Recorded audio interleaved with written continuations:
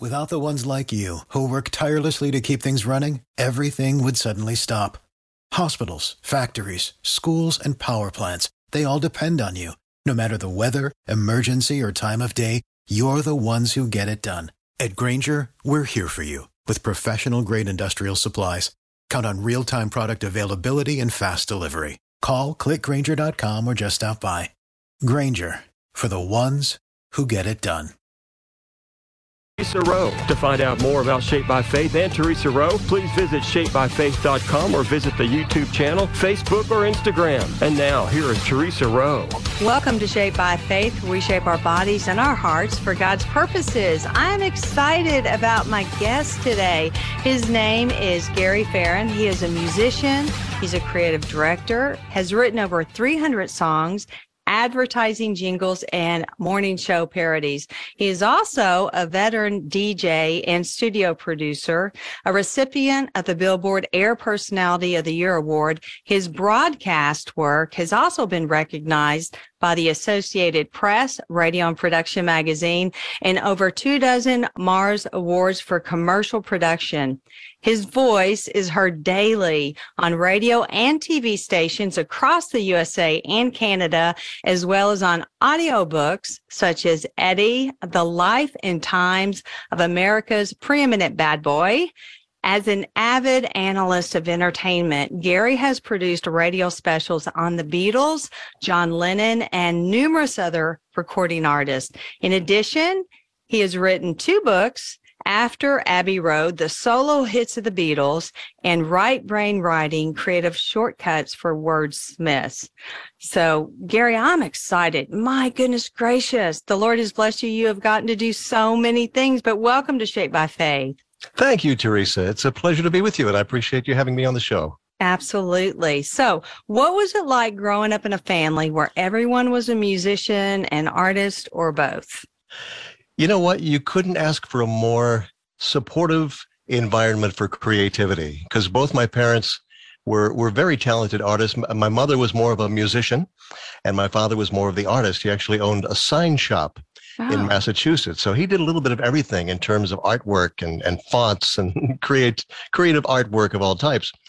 My brothers also very musical and very artistic.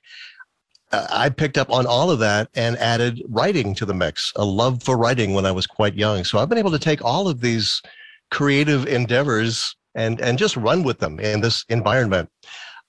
They were big music fans, so there was always music playing in the house. Either my brothers or my mother was playing the piano or guitar. But music, record albums from pop to jazz to show tunes. I had a wealth of musical background. It sounds like it. Wow. And that's pretty incredible. God knew the family he wanted you in, and he picked them just perfectly. So obviously your family had that strong influence on you when it came to music and writing. And that is so neat that your father owned a sign shop. Did he, sketch out his own signs himself and paint them, or how did he do that? It was a very interesting process. I remember a lot of paper being used. In fact, he had a huge roll of paper, probably, 3 or 4 feet wide, and he would pull the paper off the roll just like he would paper towels, and he'd put that on a giant easel, basically, big table, and sketch out whatever's going on. The hand lettering back in that day, they didn't have computers to do the lettering and the fonts for you. So he was a very talented guy putting these signs together for all different types of businesses. He was the most popular sign man in Massachusetts, in that area at least. That's really, and you'd have to be super patient, I would think, to do hand lettering. That's a skill that a lot of people do not have. Absolutely. Yeah, I tried my hand at it more than once, and I was a loser at it. So. No, I doubt it. Okay, so growing up, what was your favorite thing to do? Well, you know what? Those big rolls of paper that I mentioned, I would often pull off a few feet of that, fold it up into fourths, and then put it on the dining room table and draw cartoons. I was always sketching little cartoons and stuff. That was probably my first favorite thing to do at the house. As far as cartoons, were you exposed to that in the newspaper or books, or how did you pick up on, drawing cartoons? I think just because I loved cartoons on TV so much and the comic strips and comic books and all that, it just sort of became my first goal. I guess I wanted to have a career in cartooning. I did actually have one comic strip one week in a local newspaper. It was probably a favor to my parents, because I was a local son who drew, Right. But, no, I won a couple of little art awards as a youngster, and those were little boosts. I appreciate those. So let's talk about also your faith. Were you raised in a Christian environment? Yes, I was.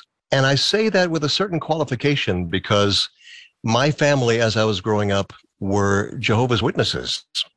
And they believe in Christ. They honor Christ as Savior and Lord and the Son of God. But in the JW way of thinking, he is not God. He is not a part of God. So they don't worship Jesus. They don't pray to Jesus. They pray only to the Almighty God, Jehovah. And that's their main focus in that religion. That said, I got a lot of, I'd say, Christian values from the JWs. They are very strict with no smoking, no drinking, no swearing. The list goes on and on. We couldn't even celebrate holidays. Even our own birthdays and anniversaries were taboo. I don't know if that's still the case. It's been so long since I've been to a Kingdom Hall that I'm no longer an authority. But that's what I remember most, a very strict upbringing. And even in school, we couldn't salute the flag, things like that. But what it also gave me was an ability to public speak. And they would have a ministry school where on a rotating basis, all of the participants in the congregation had to put together and perform basically a 7-minute talk on a Bible subject that they dictated. So I grew up without a fear of the microphone, and it has served me well throughout my career. So that's one thing I am grateful to the JWs for. That's so interesting. I wasn't sure exactly, and I like the way you say JWs. Never heard them referred to as that, but I didn't realize, everything that you just mentioned right there. It's very interesting, fascinating. So let's get back to, okay, so at the age of 10, you wrote your first song. Is that correct? That would be about right. It was actually an instrumental on the piano, kind of a manic little funny thing that would probably only be good for a silent movie soundtrack during a cop chase or something. Right. Well, that's interesting, though, that at a young age you were doing that anyway. Yeah, it was definitely the musical influence. It was a standard, three chord situation. So I kind of began to understand music. But as I developed as a songwriter, and maybe some of your listeners will appreciate this if they're into songwriting or learning how to, the way I sort of learned to put music and lyrics together came about in two ways. I was big on Mad Magazine, and as many of maybe you and your listeners will recall, they used to have a lot of parodies in there to the tune of popular songs. So some of my first musical education was writing my own lyrics to familiar songs as little parodies. So that gave me a feel for lyrics to music. As for putting music to lyrics, my mother had this book of old vaudeville tunes in her piano bench, just old songs that you would have never heard of, and I certainly hadn't. Even to this day, I've never heard anybody do them. But they were silly little, minstrel songs, I think. And I put some music together for those. So it kind of gave me a sense of both sides, the lyrics and the music. And then eventually I started putting them together into complete songs of my own. Wow, you are talented and well-rounded. Praise God, right? He's the one that did that, right? Absolutely. It sure wasn't me. He gave you all that, but he knew you would steward them well. So at one time you did have plans of becoming a cartoonist, but obviously God had different plans for you, right? Exactly. Yeah, I'd say probably about the time I was a teenager and I really got into music, especially with my brothers. One of my brothers taught me how to play bass guitar. Another played guitar and wrote a lot of songs. So I learned a lot from the both of them. And that turned me into music. And I was probably one of the only teenagers on my block to have a real reel-to-reel tape recorder that did multi-tracking. And at that point, I began to write and I'll say produce my own songs with me doing all the instruments. And that's what really got me on the track of what I wound up doing, which was broadcast production and eventually getting into radio. Okay, we're going to take a real quick break here because I want to hear more about this. So everyone stay tuned for more Shaped by Faith coming up next. Without the ones like you who work tirelessly to keep things running, everything would suddenly stop. Hospitals, factories, schools, and power plants, they all depend on you. No matter the weather, emergency, or time of day, you're the ones who get it done. At Grainger, we're here for you with professional-grade industrial supplies. Count on real-time product availability and fast delivery. Call, click Grainger.com, or just stop by. Grainger, for the ones who get it done. Welcome back to Shaped by Faith, where we shape our bodies and hearts for God's purposes. My guest today is Gary Fearon. He's a musician, creative director. He has written over 300 songs, advertising jingles, morning show parodies. He is also a veteran DJ and studio producer. So I would love to hear about, Gary, you were talking about that, getting into radio production and producing your own music and lyrics. So why don't you tell us more about that? Well, about the time that my father died from an accident, and it was just my mother and I at that point, we moved down south, which to be near her family. And it was down there that I started to listen to a local radio station. And I would actually be one of those annoying listeners who would call up to make requests. DJs don't like that, I've found. Do they not? No, I think these days it's so automated that they can't even take requests. So, as things were transforming into that, they said, oh, don't stop calling, But anyway, I got to be friends with one of the DJs. And at one point, one of their DJs quit. And they had an opening. And I was thinking, oh, my goodness, wouldn't that be fun to be a DJ? So I went up to the radio station and I did a little audition. And having come from Massachusetts down to North Carolina, I had a bit of a northern accent. And I was still talking about parking my car in Harvard Yard. And they weren't crazy about a Yankee being funny on their radio station. So what they did, actually, this is kind of a funny story in itself. They gave me a Jerry Clower record album. Okay. I don't know if you know who Jerry Clower is, but he was a Southern comedian from Yazoo City, Louisiana, who had a really thick Southern accent. And I mean, you couldn't go any further than him if you were looking for an accent. So they said, take this album home and mock him, as they put it. In other words, emulate what he was doing. So I did exactly that. I kind of picked up on what a Southern accent was, because I really hadn't, noticed that I sound so different. But somewhere between the two, I stopped. And most people think I'm from the Midwest now, because I don't really have either accent, I don't think. Well, I bet that served you well, though. I mean, that's interesting that they wanted you to emulate him. That is so interesting. Okay, so as a DJ, what kind of music did you play? And did you talk a lot, or did you just play a lot of records? What did you do? Well, as you have probably already noticed, I love to talk.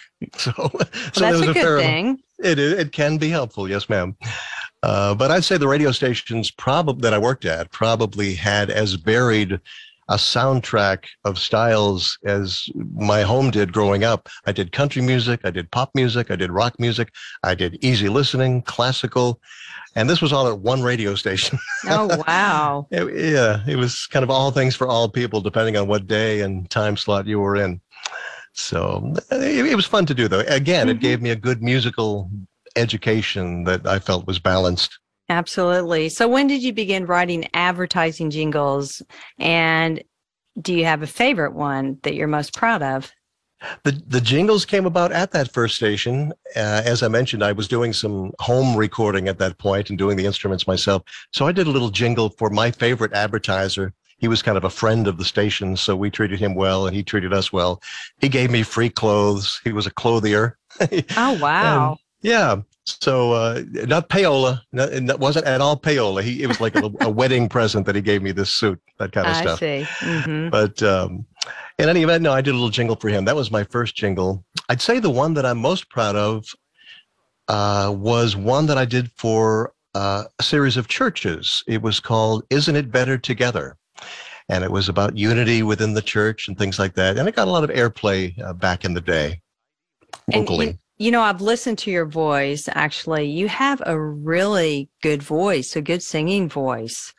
So, yeah, I mean, did you ever think you would go on to, did you ever cut an album and use your voice and your music abilities with that? First of all, I really appreciate that compliment. You have a lovely voice too, by the way, Theresa. Thank you should be. Do you sing? I got to ask.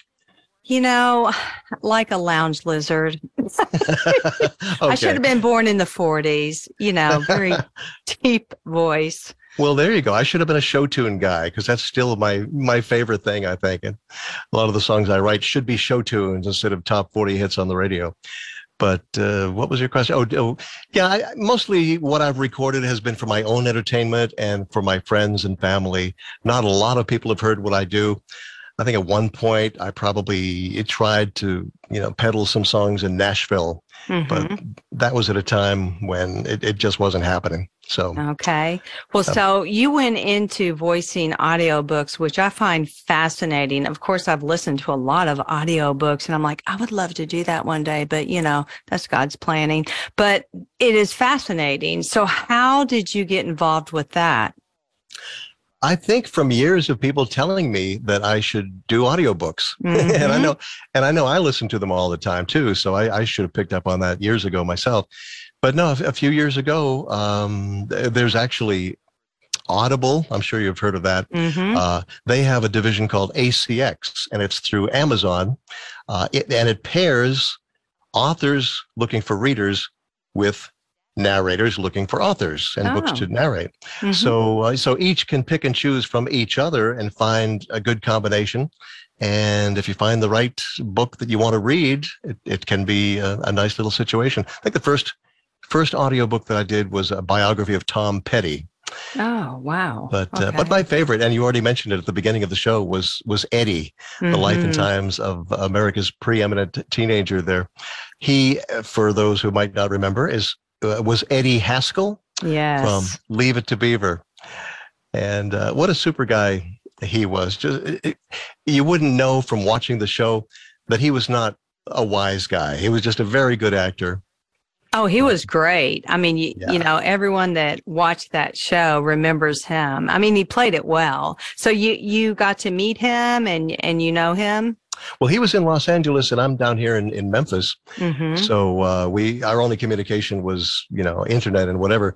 But the way I got this gig, if you want to call it that, was the author, Christopher Lynch, was looking for somebody who could do the so-called Eddie cackle, which was Eddie Haskell's, wise guy laugh. So I watched a few of the episodes and I came up with, I probably can't do it now, but it was along the lines of that kind of a thing. And I guess thank you. Yeah. I guess I came closest. Now in the book itself, I don't try to, talk like Eddie, you squirt, you need to be, that kind of stuff. It was more of a straight narration, but there were moments of the Eddie cackle that needed to land. So that's what they were looking for. And I got lucky enough to be picked. That is so interesting. How long does it take to complete an audiobook? I'm so glad you asked, because I don't think people understand how long it can take. Let's say a 3-hour audiobook doesn't take 3 hours to read. Obviously, there's a lot of post-editing and mistakes and outtakes and things like that. And between my own experience and talking to other voice people, it can literally take 8 times the amount that you would think. So a 3-hour book, multiply that by 8. What is that? 24 hours? Yeah. You're asking the wrong person, Gary. That is 24 though. Okay.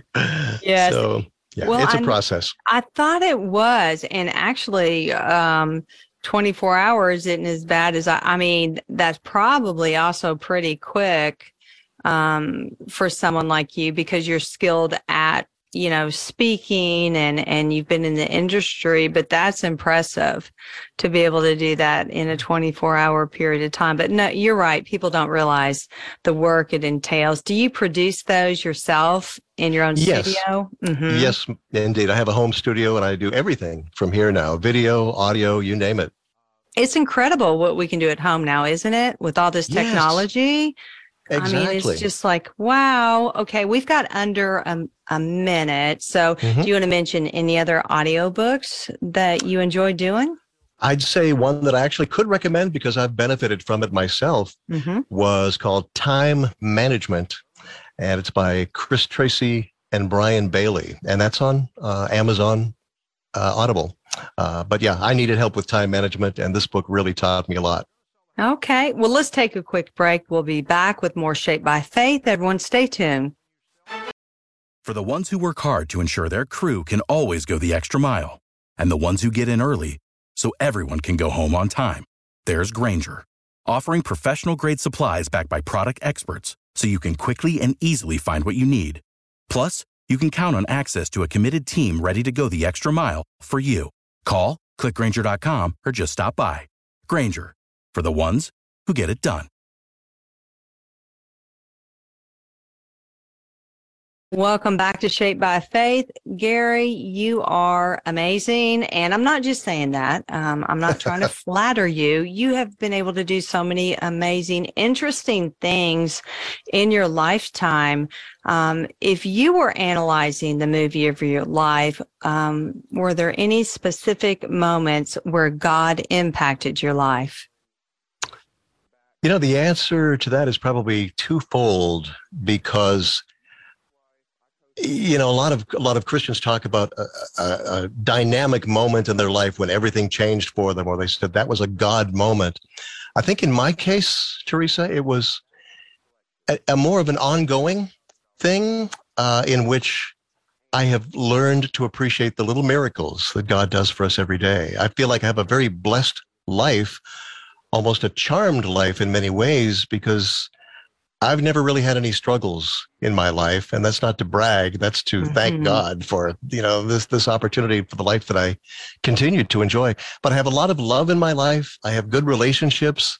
I don't think I have any enemies. It's just been a good life, and I accredit that to my parents and a good godly upbringing that helps me out. But on a daily basis, I am so aware and so grateful that God is good. And I'm always looking for little moments, you know, even finding the right parking space when you think there's not going to be one. That's, for me, yes. It's a little miracle, right? It is. But the other side of that coin, and I'll just finish that thought, is that I don't know. I don't want to say that I've had like a burning bush moment or even a road to Emmaus moment, but I do remember being about 11 or 12 and coming home from the Kingdom Hall, the place where the JWs met 3 times a week. And JWs, by the way, is what they call themselves now. Their website is even jw.org. So it's more than a nickname these days. They call their religion the truth, quote unquote. And you hear that phrase so often at the Kingdom Hall, you know, is he in the truth? Does he know the truth? Da, da, da. And at that age, 11 or 12, I remember coming home from the Kingdom Hall, sitting in the back seat with my parents, and I'm thinking to myself, is this the truth? I don't know. You know, who should I believe is telling me the truth or not? So it was even at that young age that I began to question what I'm taught religiously. And as I say, I'm no longer a JW, nothing against them necessarily. That's not what my point. But it took me on a search to other religions, and I looked at a great many other belief systems and things like that. And it brought me to an awareness and an appreciation for Christ that I didn't have back at that age. So if there was a moment, you know, a burning bush, that was probably it. God telling me, question things. Don't just take everybody's word for it. Look for yourself. That's good. That's great advice too. You are a co-leader of a Christian writers group that puts out an anthology, I can't even speak, Gary, of short stories each year. So how do you orchestrate this project with all the different writers and their stories? We have probably 20 members, more or less, each month. We meet once a month, and they are all writers. Some are traditionally published. Others are more beginners, but between the bunch of us, we learn from each other. And each year, as you say, we put out this anthology, and it starts with coming up with an idea for the anthology. Our most recent one was called Stories from the Attic. And it could be anything fictional that comes to your mind. You know, whose attic isn't full of mystery and You got that right. Yeah. So there's some dramatic stories and some comedic stories, and it's just a nice balance of stories. And that's on Amazon, by the way, Stories from the Attic by Collierville Christian Writers, or CC Writers, as we sometimes go by. We're currently finishing an anthology called Fortunes. And the theme on that one, in each of the stories, the protagonist comes into sudden riches. What would you do with sudden riches? So, yeah, good idea starters is the way we put these stories together into collections. So do all the members of this group get published? By putting out this anthology, yes. Everybody can say they have their name in print. And this year, actually, one of my personal goals is to help the Collierville Christian Writers each get published. If they have a book in them, I want them to be able to get it out this year. That's neat. We would love to also hear about your books and why you wrote them. My husband would be very interested in the solo hits of the Beatles after Abbey Road. And then I'm very interested in hearing about right brain writing, creative shortcuts for wordsmiths. So whatever you want to say about those. Okay. Well, just in a nutshell, I think these are both books that I wrote because they are books I would want to read. I've always been a fan of music, as I mentioned, and especially the Beatles, and loved hearing the songs behind their, or the stories behind their songs, I should say. And there are hundreds of books about the Beatles and the songs that they've written, but there were no books about all the songs that they've done as solo artists. And that's over 220 songs that Ringo, Paul, George, and John put out. And there's a story behind each one of those, and I wanted to know them. So I did the research, and I basically wrote the book after Abbey Road. I was going to ask you, what kind of research is involved in that to find out each story? That would have to be a lot. A lot of internet research, many, many websites to get the information that I wanted, and a lot of library visits and buying books, borrowing books, you name it, just whatever sources were out there. Even YouTube videos had some good interviews I could pull from. Okay. All right. What about your next book, Brain Writing? Right Brain Writing is a go-to guide for anybody who wants to write. And even though there are lots of books out there that tell you the mechanics of storytelling and putting a book together, things like that, dialogue, description, characters, etc. My book adds the focus of brainstorming, coming up with the ideas to put into books. So that's why I call it right brain writing. It pulls upon the creative side of the brain. Okay. Well, I'm an idea person, so maybe that would be good for me. I've already ordered it, but I have not received it yet. I'll get it this week. Absolutely. Well, our time is up, and you have been so enjoyable and so interesting to hear what you've done and what you're continuing to do. So thank you so much, Gary, for sharing your time with us today.